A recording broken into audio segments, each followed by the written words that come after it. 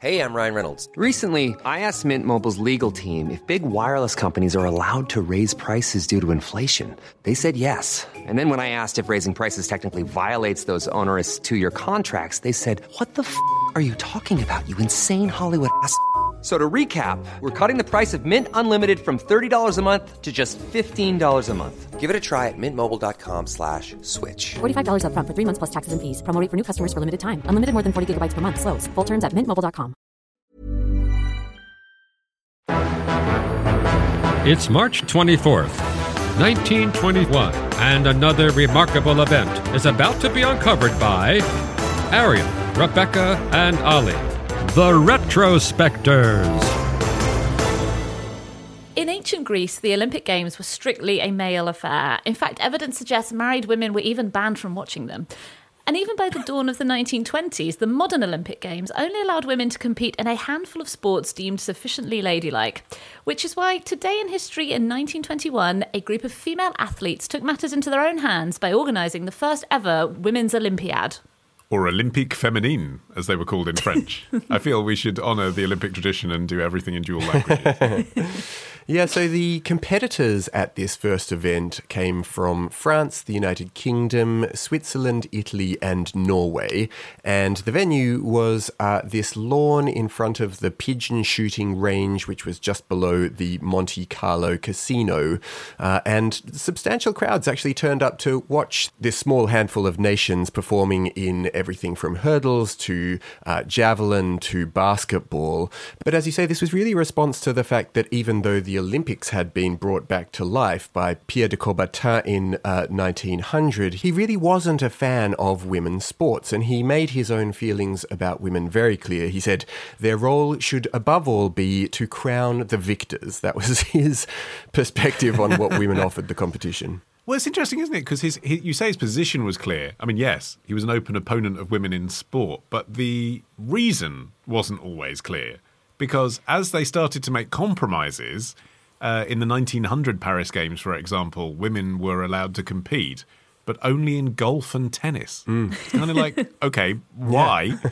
And I mean, you look at it now, you kind of think, is that because you don't sweat so much? Is it as simple as that?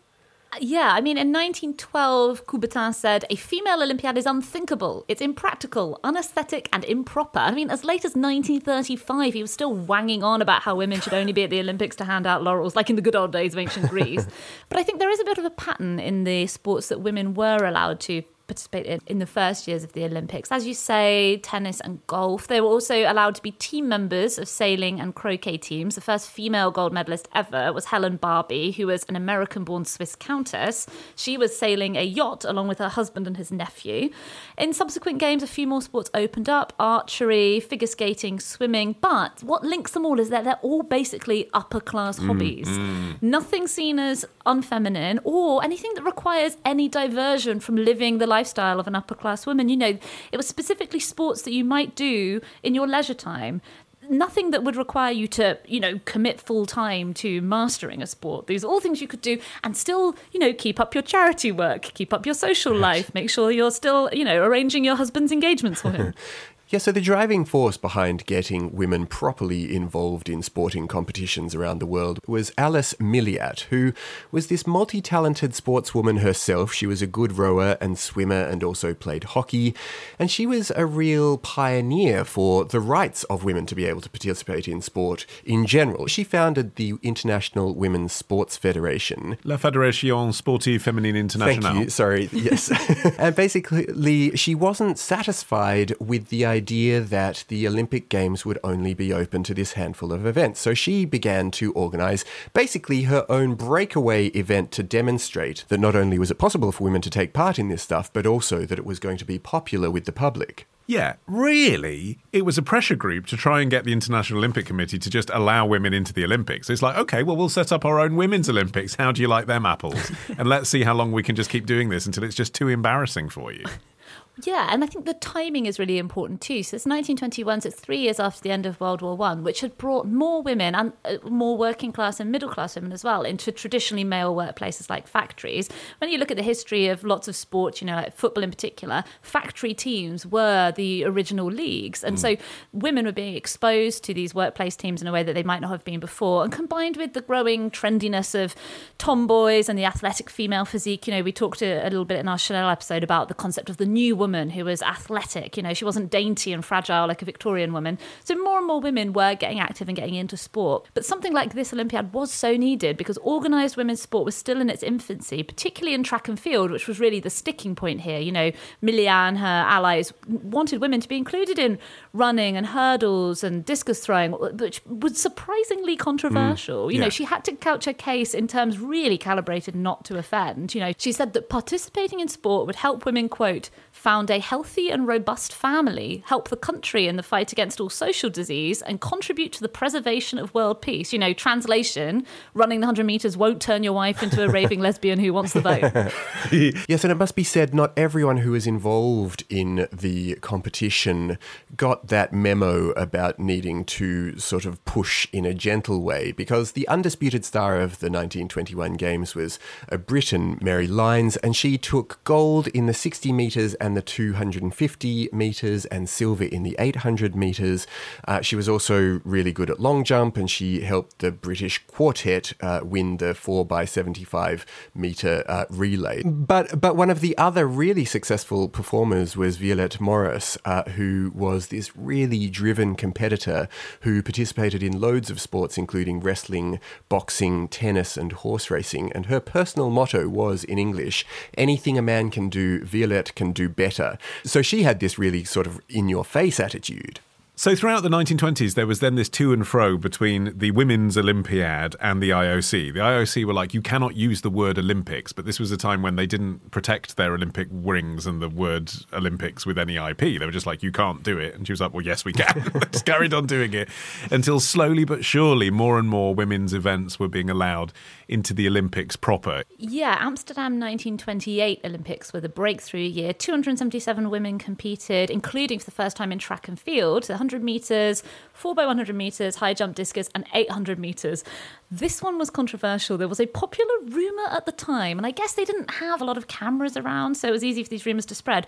There was a rumour that the 800 metres had proven too strenuous for women, and that the runners had been collapsing mid-race, fainting in the locker room. A closer examination by Lynn Emery of the California State Polytechnic University suggests that all 9 of the runners did finish the race, and that it was actually the spectacle of the athletes resting on the ground afterwards that shocked some spectators. That's exactly what you expect runners to do now, is throw themselves down dramatically in the infield. Right. Yeah, and that's what they did, and everyone just said, wow, look, these women are overcome. But the reaction to this was so powerful that despite the lack of evidence that any women had found it too strenuous, the IOC removed the 800 metres, and there was no women's 800 metres in the Olympics until 1960. But for some countries that participate in the Olympics, it's almost an ongoing process. And I was astonished to read that it wasn't until London 2012 that each participating country in the Olympics sent a female athlete to the Games. Not in every category, not in the weird sports. One female athlete, one female representative from each nation participating, not till London 2012. Yeah, so a breakdown of women's participation over the years. And in 1900, obviously, the participation of women was at 2.2%. And in 1948, it was still only 9.5%. In 1984, it was only 23%. So, 3/4 of the competitors were still men in 1984. And in 2016, it was still 45%. So that creep of even involvement in the Games has taken such a long time. I mean, I know we're supposed to think, isn't it much better now when there's equality and women participate Go in every sport? Hot take. It does just seem so much cooler, doesn't it, and rock and roll, to be at the 1920s Women's Olympiad in Monte Carlo. I mean, that must have been an exciting atmosphere. Actually, did you see this, the sort of Pathé film footage of it? The sun is out, everyone's smiling, no one's crying and spitting and lying on the ground beating their fists. Everyone's having a great time. They're in Monte Carlo, they're running around in the sun, they're all women, they're smoking cigarettes. Exactly. There was one other amazing thing, which was that Milliat was meant to be honoured at the Paris 2024 Games, where a venue was going to be named after her, this arena that was meant to stage the badminton and rhythmic gymnastics and the powerlifting, only for it to be sold to Adidas, which seems like the best possible summary of modern-day sport possible. What, so they're not calling it Milliat? They're calling it why can't the Adidas Arena. Adidas? Why can't they call it the Adidas Milliat Arena? What's wrong with these people? Because she didn't pay millions of pounds for the privilege. And so another week of retrospecting ends. But next week begins a day early at Club Retrospectors. Join us now to get an exclusive episode every Sunday. Patreon.com/retrospectors. Part of the Acast Creator Network.